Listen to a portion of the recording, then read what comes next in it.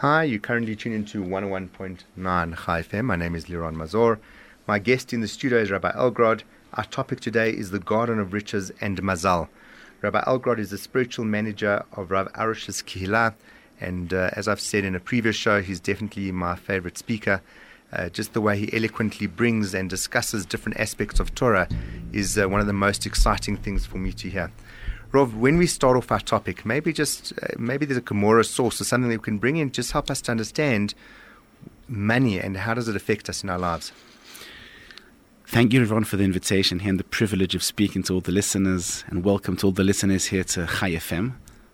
Yes, absolutely. Parnasa is a difficult thing. There's a Gemara in Tractate Psachim on the 118th page, first side, and then the Gemara there says, "Kashin mezonotav shel adam ki kriyat yamsuf," that for a person to have a good parnasa is as difficult as tearing the Red Sea. Actually, there's another source that says the same thing in Tractate Sota on the second page, first side, and there it says that getting married is as difficult as tearing the Red Sea. In other words, we can see that these two things, which, as we're going to see, have got a connection between them, marriage and parnasa, are difficult things. They're not easy. And today, with the help of Hashem, we're going to give some practical advice. How can we tackle the difficulties in parnasa? Stay tuned. Coming up after this, we're going to be going through more ideas from a book written by Rabbi Arush called The Garden of Riches. It's a book I really enjoy and often give away as gifts. And also discussing some ideas around mazal, and there's even skulot, how would you say skula in a virtue? A virtue that you could follow to try and help you increase in your parnasa. Currently tuning to 101.9 Chai FM. My name is Liron Mazor. Today in the studio with me is Rabbi Elgrod, the spiritual manager of Rabbi Arush's Kehillah. Today we're discussing the Garden of Riches and Mazal. Rabbi, we're going to discuss a couple of points and ideas. During the break, you and I were just talking through one or two practical ideas, and I think the one that's the most interesting for me is anger. I'm part Moroccan, part Iraqi, and the Moroccan blood definitely comes through often. And I also, one of my favorite books is reading the Rambam's letter, where he says the importance of understanding how the effect that anger can have on your life and on your parnasa. Can you maybe elaborate a bit on that? Hello, everyone, and thanks again for coming back here. Rabbi Nachman of Breslev, in his book called Likutei Moharan, he writes in several places that one of the major things that ruins parnasa, that kills your ability to have a good financial standing, is anger. He writes it in the 59th chapter, in the 68th chapter. I'd like to read a small segment of what he reads because it's really scary what he writes. And I'm going to translate it instead of reading it out. He says that all of Am Yisrael are worthy to have a lot of money. But there's one trait. There is one negative trait that ruins everything. And it's very difficult to handle it, and that is anger. And he goes on and he explains how anger and money are connected. And he says many times when you feel that you have a difficult trial concerned with anger, it's because Hashem wants to bestow. It's because Hashem wants to bestow upon you great riches, and he's giving you the trial to see, will you do it? Can you cope with it? And if you got angry, you lost it. You had the chance of being a billionaire. You got angry with your wife, angry with your kids. You just missed the chance, and that's it. So how does one work on one's anger then? Working on anger is one of the most difficult things. First of all, you have to pray. It's a very difficult trait. You have to pray that Hashem will help you to cope with anger. The second thing is you have to learn about anger, knowing how bad and what a terrible trait it is, knowing all the things that happen to a person who's angry. The third thing is the Pele Yoetz. He writes it under the value of anger. He says, you've got to start finding yourself. He says, finding yourself, especially with money. We're in a program talking about money, is a wonderful solution. Imagine if every single time that you got angry, you would have to pay a fine of 100 Rand. Now, maybe 100 Rand is not a lot for you, but if you come to the end of the month and you've got to pay 5,000 Rand because there were 500 times or 50 times that you got angry, that's going to hurt your pockets. Right. And you're going to be very, very careful not to do that again. Right. So one of the things we need to know is anger, which means if you're an angry person, you get angry at your wife, at your kids, at your co-workers, at your friends, at your neighbors, don't be surprised that you're having financial difficulty. Those two things are intertwined. Sure. That's definitely something I'm going to be working on. Thanks for that insight. In the Garden of Riches, Rabbi Arush speaks about income with dignity. When I look at it, I think, okay, well, surely everybody does an income with dignity. However, living in South Africa, we've learned that, unfortunately, that's definitely not the case. What does earning an income with dignity mean? Earning an income with dignity means that the way you're making money, the way you are bringing the parnasa to your home, you are not hurting any other human being. You're respecting their dignity. You're treating them with utmost respect, the way you'd want people to treat you. I'd like to give an example, okay? Imagine now that I have a product that I want to sell. Let's give an example. I want to sell a Rolex watch. It's become the in thing I know around the world, keeps its currency, considered to be something that everyone wants to get. I want to sell a Rolex watch. I bought the watch, and I am now using you, manipulating you to make more money in a way that is dishonest. For example, I'm lying to you, and I'm telling you the watch cost me more than what it really did. Right. That is not considered to be parnasa with dignity. That is considered to be lying, theft, honesty in parnasa. The first thing that a person is going to be asked when he reaches the heavenly realm, the Gemara says this in Tractate Shabbos on the 31st page, is Nasata venatata be'emuna. Were your financial dealings, were they done through faith? Were you honest with your fellow man? Were you truthful? You can say to him, listen, I bought the Rolex for 100,000. I'm going to sell it to you for 250,000. Why? That's what I want to sell it for. I believe that's the price. You were 100% honest with him. You told him what you got it for. You told him what you're selling it. But if you lie to him and say, listen, I paid 200,000 for the Rolex watch, that one sentence, that is not already parnasa with dignity. Do you by any chance have any other examples that you could think of that come to mind? Other things that parnasa, for example, not with dignity. We have some people who their parnasa depends on enjoying the suffering and the pains of other people. Be very careful of jobs that have got to do with other people's anguish and suffering. For example, I had one of my students whose wife, she got a position as being one of the head critics in the IRS. It was her job to do the books, to do the special projects, to find the people who are avoiding from paying the taxes and to bring them to courts to make sure that they'll be punished appropriately. She asked me, should she take such a job? It was a difficult question. It was a good job with a very good paycheck. And I went to ask also my rabbis, and they all said to me, stay away from such a job. Even though there's no halachic problem with it, we're talking about a job where you're causing anguish to other people. You're persecuting other people. You are punishing them, taking away their money, sometimes their freedom. Do not ever try and work in a job where you're the rod. Always be the one who is good to others, not the one who punishes others. It's not worth it. That's a great idea to take home with, and I think that really what it boils down to is integrity. And I think that what's so important is always to be able to speak and to be comfortable with the truth. I'm busy reading another book called Wealth, the Torah Approach, that was written by Abraham Tzvi Schwartz.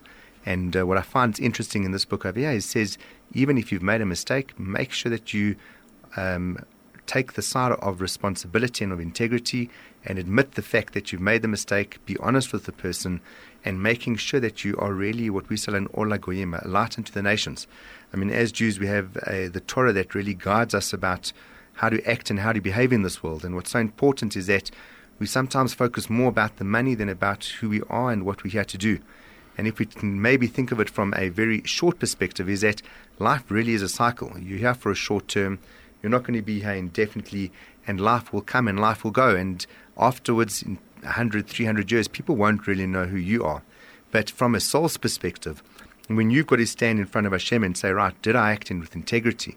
You can't turn around and say, well, I don't really know what integrity is, because Hashem said, well, I've given you this book, this guidelines of how to be able to be a better person, how to act with integrity. And most importantly, really the idea that we've learned is how to earn an income with dignity. You're currently tuning to 101.9 Chai FM. My name is Liron Mazor, and I'm speaking with Rabbi Elgrod.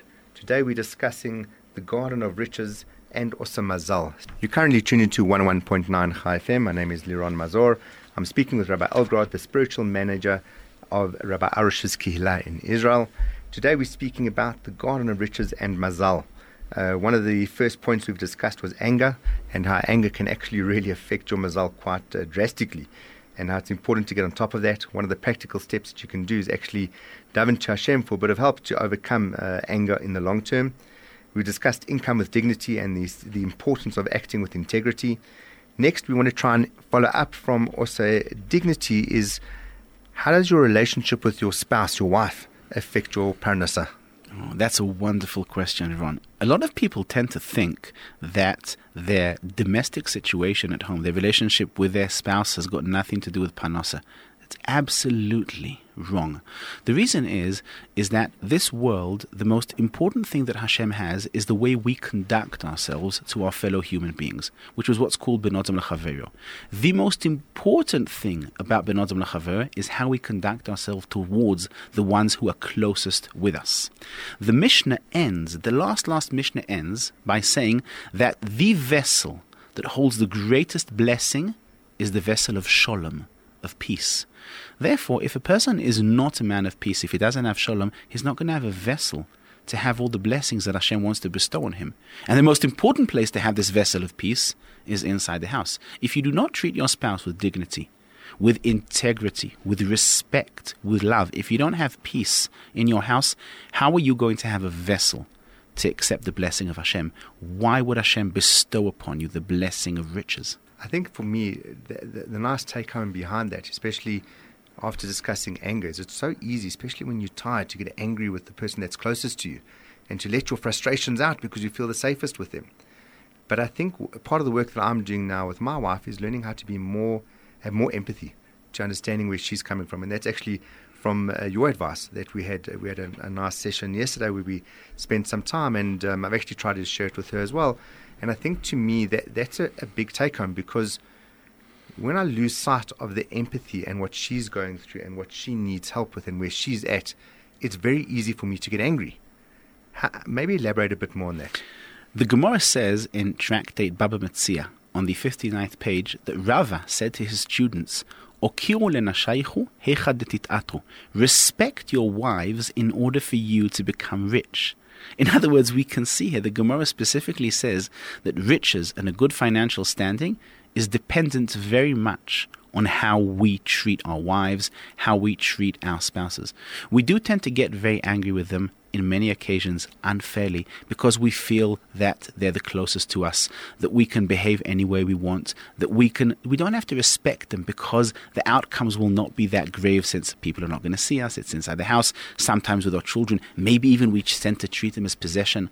Says Rava, listen, the most important thing in your life, is your domestic situation, having peace, love and tranquility in your home. That is the vessel for bestowing the blessing and for absorbing the blessing. If you don't have that, you're not going to have anything. And so much so, the Gemara says that when there's a feud, a fight in the house, it's as if there's a fire in the fire in someone's house. It ruins everything. If somebody is going through these difficulties, how's the best way to try and work with it? This is a fascinating topic, and we're going to try and give one simple tip concerning also the whole issue of parnasa. A person who finds that he has got domestic problems, the reason is that he is lacking of faith. Someone who is not happy, who's angry, who tends to get into fights and arguments with his wife, having a lot of conflicts, it's because he's thinking, I'm not happy with my share. I'm not happy with what Hashem gave me. This is not what I wanted. And this is now taking us to another section, which is called being happy with your lot. One of the most important things in this world is realizing that Hashem owes us nothing. Everything that He gives us is out of His goodness and is giving us exactly what we need. So for example, if you take your son to have a vaccination, how will he react? Will he be happy? Will he say, "Oh yes, yay, I'm going to get vaccinated"? Oh no, he's not going to do that. He's going to kick. He's going to run. I remember when I was 10 years old, we had vaccinations in our class. One of the students, he took a chair, he threw it at the nurse, and he hit. And the nurse had to be bandaged up by another nurse that came also. No child likes to be vaccinated, right? But that is something we know that is good. We accept it as something that, as parents, we know that this is a necessity. We need to remember that we're children. Hashem is the Father. He knows what's good for us. And since He knows what's good for us, be happy with your lot. Accept it as this is what Hashem wants you to have. Rov, thank you for that. I'm really grateful for those insights. We've got a limited amount of time, so let's maybe move on to another topic, because I think there's something that every person, every listener can take home from this. If you're currently joined in, my name is Liron Mazor. You're currently tuned into 101.9 Chai FM. I'm speaking with Rabbi Elgrod, the spiritual manager and of Rabbi Arush's Kehillah in Israel. Today we're speaking about the Garden of Riches and Mazal. The next idea I'd like to understand a bit more on is tzedakah. Everybody speaks about it. Everybody says, give tzedakah and everything will be okay and everything will be good. What's the right amount to be giving, and how do we best understand what we should be doing from the perspective of tzedakah? Before we start speaking about tzedakah, let's also understand another concept. How come you're supposed to even give tzedakah? How come the Gemara and all the sages say that when you're finding yourself in a difficult financial situation, give tzedakah? It seems like a paradox. When I'm in a financial situation, I need to tighten my belt. I've got to preserve what I have in case of need, not give to others. So how does that work? And the Gemara says in Tractate Tanis on the 9th page, Aser b'shvil titasher. Give your misos, give your tithe, give your tzedakah, give your charity in order to become rich. How does that work? It's very simple. When you give money for charity, when you give money for tzedakah, you are actually proclaiming, Hashem, I know that the money is not mine. It's yours. And since it's yours, I am giving according to what you want me to give. I'm giving to others. And Hashem looks down and he says, oh, you've realized the secret that it's my money. You're doing with it so many good things? Wonderful. I'm going to give you more money so you can give more charity and do even better things. That's how tzedakah works. Tzedakah is a leap of faith. Sure. Is there a pre-prescribed amount that I have to give? The pre-prescribed amount that one has to give, there are two parts of tzedakah. There's a part which is called tzedakah and a part which is called maisa, a tithe. Tzedakah is when someone who is in need comes and asks you. Just so you should know, whenever someone asks you for money, it's always a wonderful thing. Reach your hand into your pocket, give him something. Even give him a small coin. Never turn any person down. You never know if he's needy or not. And we want to follow Hashem's ways. This world is measure to measure. If you open your wallet for everyone who asks, Hashem will open his hand every single time you ask. The second thing is giving a tithe of everything that we have. That is something that you're supposed to give 10%. And I'm specifying, we're talking about 10% net. We're not talking 10% gross. Right. After the expenses, after you've paid off the loans, you've paid off the mortgage, you've paid off what you've now taken a loan to buy the car that doesn't belong to you until you finish paying it. After all that, the net amount of money that you make that it's gone into your bank, from that, give a tithe. And a tithe is 10%. It's not easy. I can tell you a personal story about myself. About a year and a half ago, I was having all these difficult financial situations. Things were breaking down, all these expenses. I didn't know what to do. I went to my Rabbi Arush. I said, what can I do? He said, do you give a tithe? Do you give Maisa? I said, yes, Rabbi, I give 10%. He said, what do you give 10%? I said, Rabbi, I give 10% of the net of everything that I make. He says, listen. He says, you're right. From the halachic point of view, that's what you should do. You want a blessing? Give 10% of the gross. Everything that you make before the expenses, give 10%. You'll see a blessing.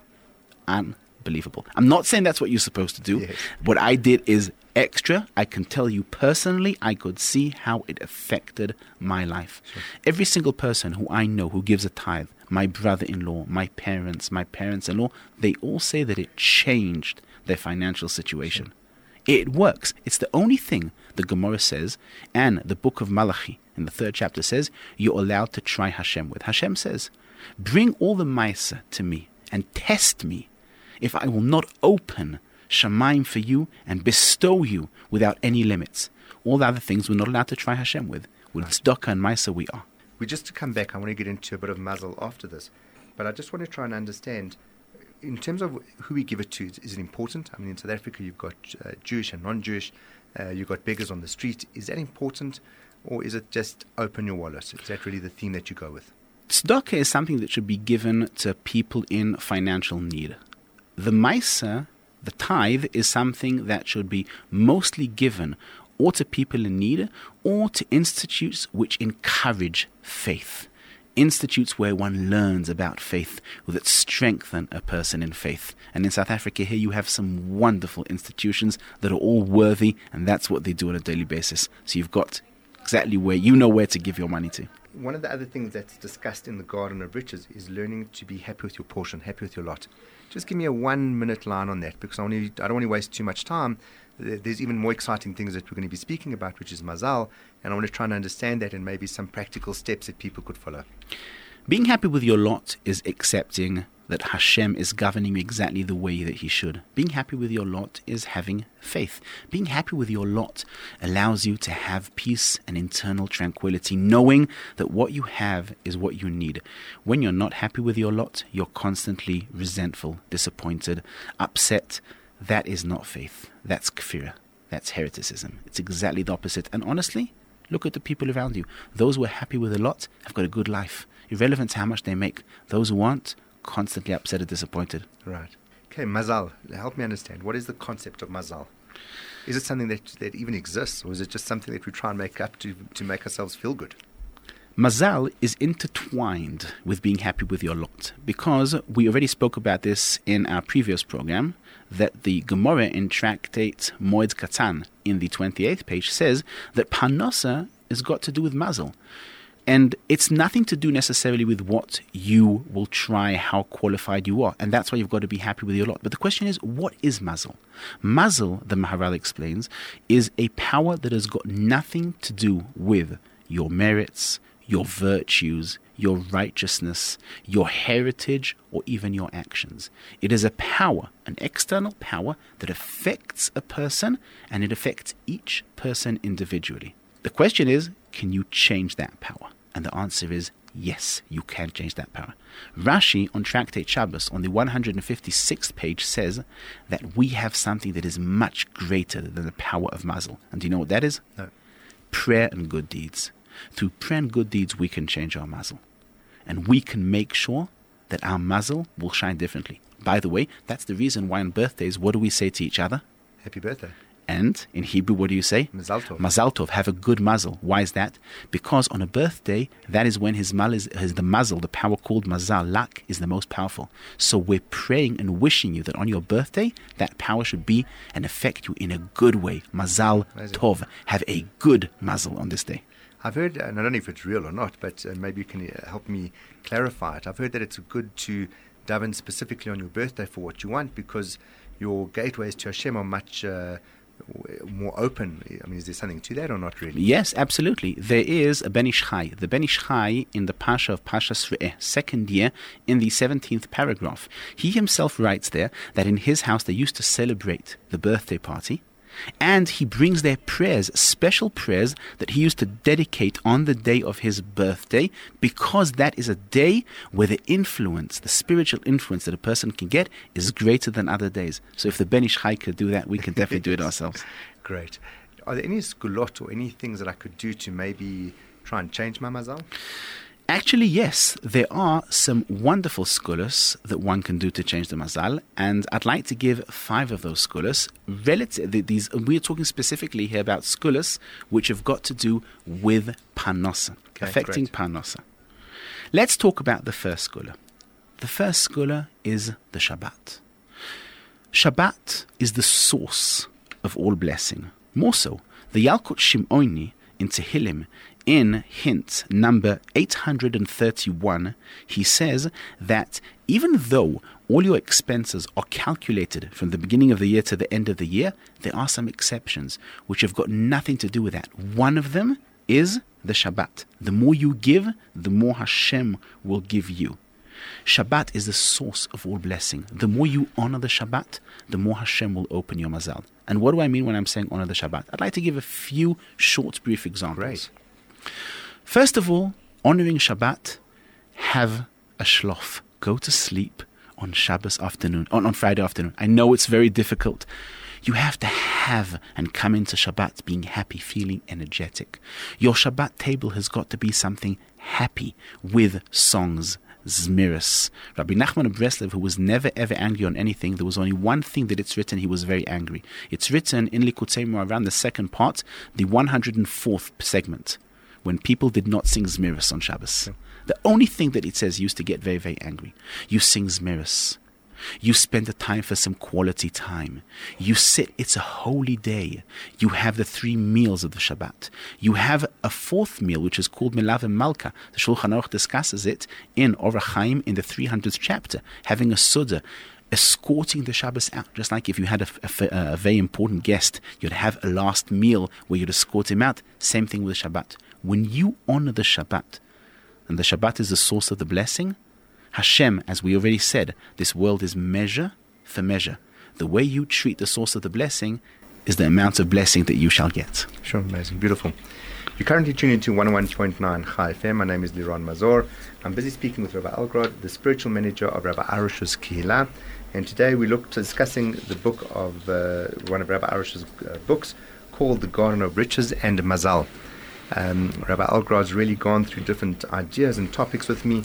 What we discussed is income with dignity. We've discussed the importance of having peace, shalom, with your spouse and how that brings a lot of bracha.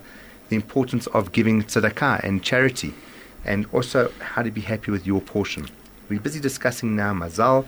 We're trying to understand what are the different zgulot, and Rabbi used an interesting word just now for zgula. I couldn't even remember the English term. What did we say it was? We said a virtue. A virtue.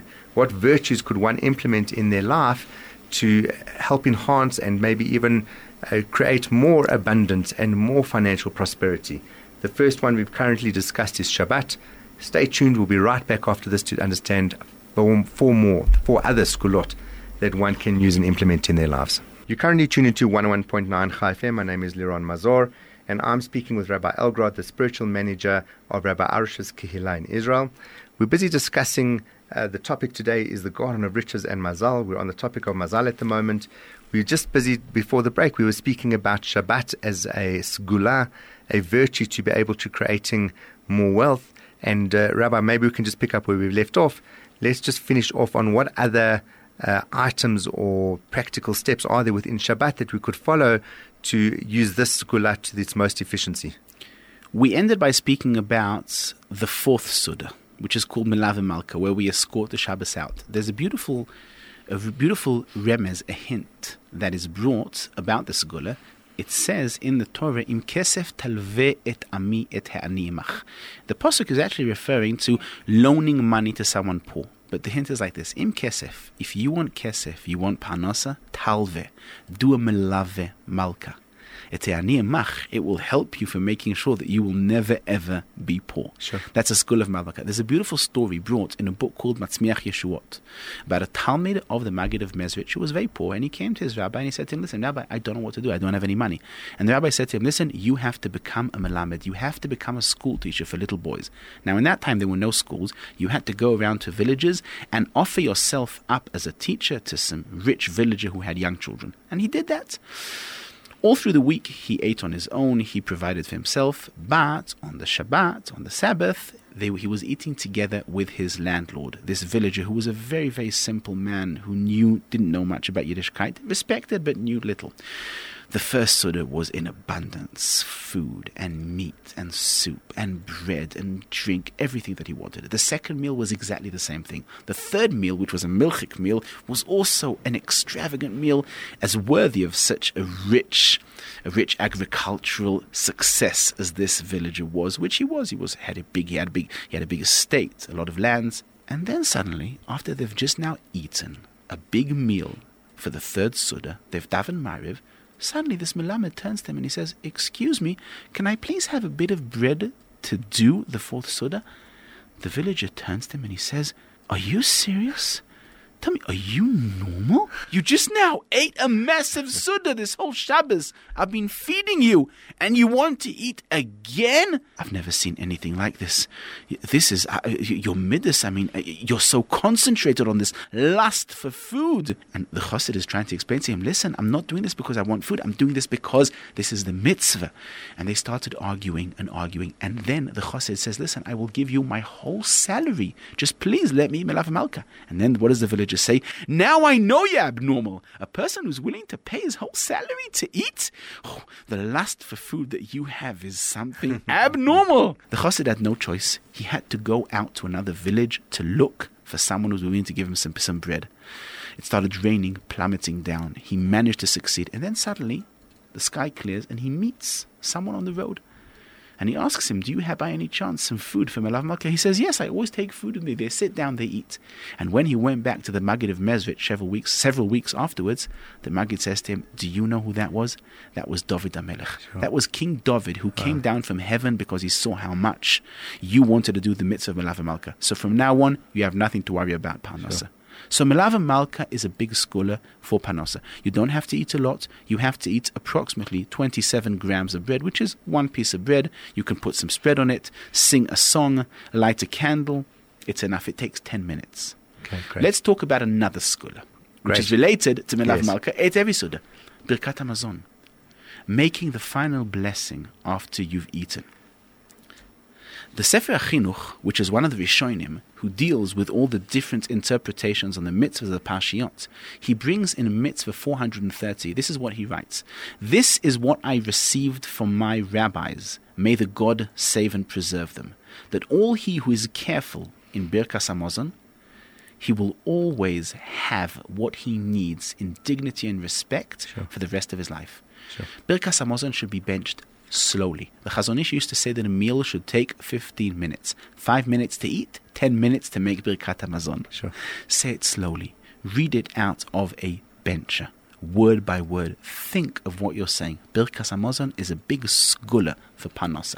Next skula. Let's go to another one. We're going now to number 4. We spoke about this. We're just going to mention it briefly. Perfect. Giving Masek Sofim, giving a tithe of what you earn, 10%. We brought the Gemara in Tractate Tanit on the 9th page. Aser b'shvil shetitasher. Give the tithe in order to be rich. The last skula is reading Parshas Aman. Parshas Aman describes what happened to Am Yisrael when they were in the desert, manna in the desert. Manna in the desert, they were not working there. Hashem provided. Hashem gave them everything they needed. They had in the manna everything that they wanted to taste. You wanted to have biltong? It was biltong. You wanted to have steak? It was steak. You wanted to have dairy? It was dairy. Reading the manna portion every single day is a very big skula, a virtue for Parnasa. Why? Because first it teaches us that Parnasa is from Shamayim. Just like the manna came from heaven without Am Yisrael doing any effort, and he provided for them for 40 years, that's how you've got to treat your Parnasa. Second, Hashem gave each and every family exactly what they needed. So if it strengthens your faith, the more we said you increase your faith, the more Hashem will want to give you. You're currently tuning to 101.9 Chai FM. My name is Liran Mazor. We're speaking with Rabbi Elgrod, who is a spiritual manager of Rabbi Arush's Kehillah. Today we've been discussing the garden riches and Mazal. We've just gone through a couple of zgulot, that being Shabbat, Birkat Hamazon, Maaseh, and Parshat Haman. I don't think I could really do as much justification as a Rav has done to each of those topics. I think the big take-home point for me is really the two is Shabbat, is what could we do to really enhance our Shabbat? Because I think for many of us, we sometimes lose sight of that because we're tired and we think, geez, finally a day that we don't have to do anything. But we also forget to really connect with Hashem from a spiritual perspective. And that spirituality can be a place of simcha, a place of connecting with Hashem from singing, and also trying to find stories that we can share with our kids, or in giving small divrei Torah. It's really a day that we can make very, very special. And Birkat Hamazon, how many of us so often just say, Birkat Hamazon, let me see how quickly I can get over and done with it. Rather, let's take a time and try and work through it, not work through it. Let's say the benching a lot more slowly and focus really on everything that we're saying. Hopefully all these tips and guidelines will really help you, the listener, be able to take your Parnasah to the next level. And any challenges that you're currently going through, you'll be able to overcome. You're currently tuning into 101.9 Chai FM. It's unfortunately the end of our show. The last lot, I really want to try and end off with a story. In studio with me is Rabbi Elgrod, the spiritual manager of Rabbi Arush's Kehillah. Rav, we've spoken about this skulot for Mazal. I find that the take-home with the story always is firstly beautiful to listen to, and also something that's memorable that can carry us out throughout the week and the months ahead. Can you share us a story about Mazal that comes to mind that you know can really make a difference? Yes, Livon, I have a wonderful story which happened to me actually recently with one of my students in Israel, and it's related to the Shabbat. He has a degree in computer engineering. He used to work for some computer company, and you all know that the computer market is very, very fickle. Things change very quickly. For a year, for 12 months, he was looking for a job and he could not find a job. And he came to me, he spoke to me about his financial difficulties. I asked him, tell me, how does your Shabbat look? And he described it in very grey colors. They're tired, they don't sing, they just eat and go to bed, they don't have the koach, they don't have the power to do anything. And I told him how to harness his Shabbat, to sing, to prepare, tell stories, sing songs, say Divrei Torah, use it as a time to enhance the family, use it as a time to enhance the relationship between him and his wife. He said fine, he's going to try it. He did it once. The week later, he had an offer, Sure. a job, and do you know where? Intel Israel. Wow, amazing. He's been working there already for 6 months, and he said to me, every single Shabbat, they remember that Shabbat is the source of the blessing and can change a person's muzzle and give him an abundance of parnasa. Brilliant. I love it. What a great way to end. Wishing you a Shabbat Shalom for the coming Shabbat. Rabbi Elgrod, thank you so much. As I like to end off, this is definitely my best speaker. My only pity is that you don't come to South Africa more often. But it's been an absolute pleasure, and I'm very grateful for your time, your expertise, and your knowledge. Thank you, everyone. It was a pleasure and a privilege. Thank you. Been speaking with Rabbi Elgrod. Thank you for being part of the show with me, and look forward to connecting with you on my next show. Bye for now.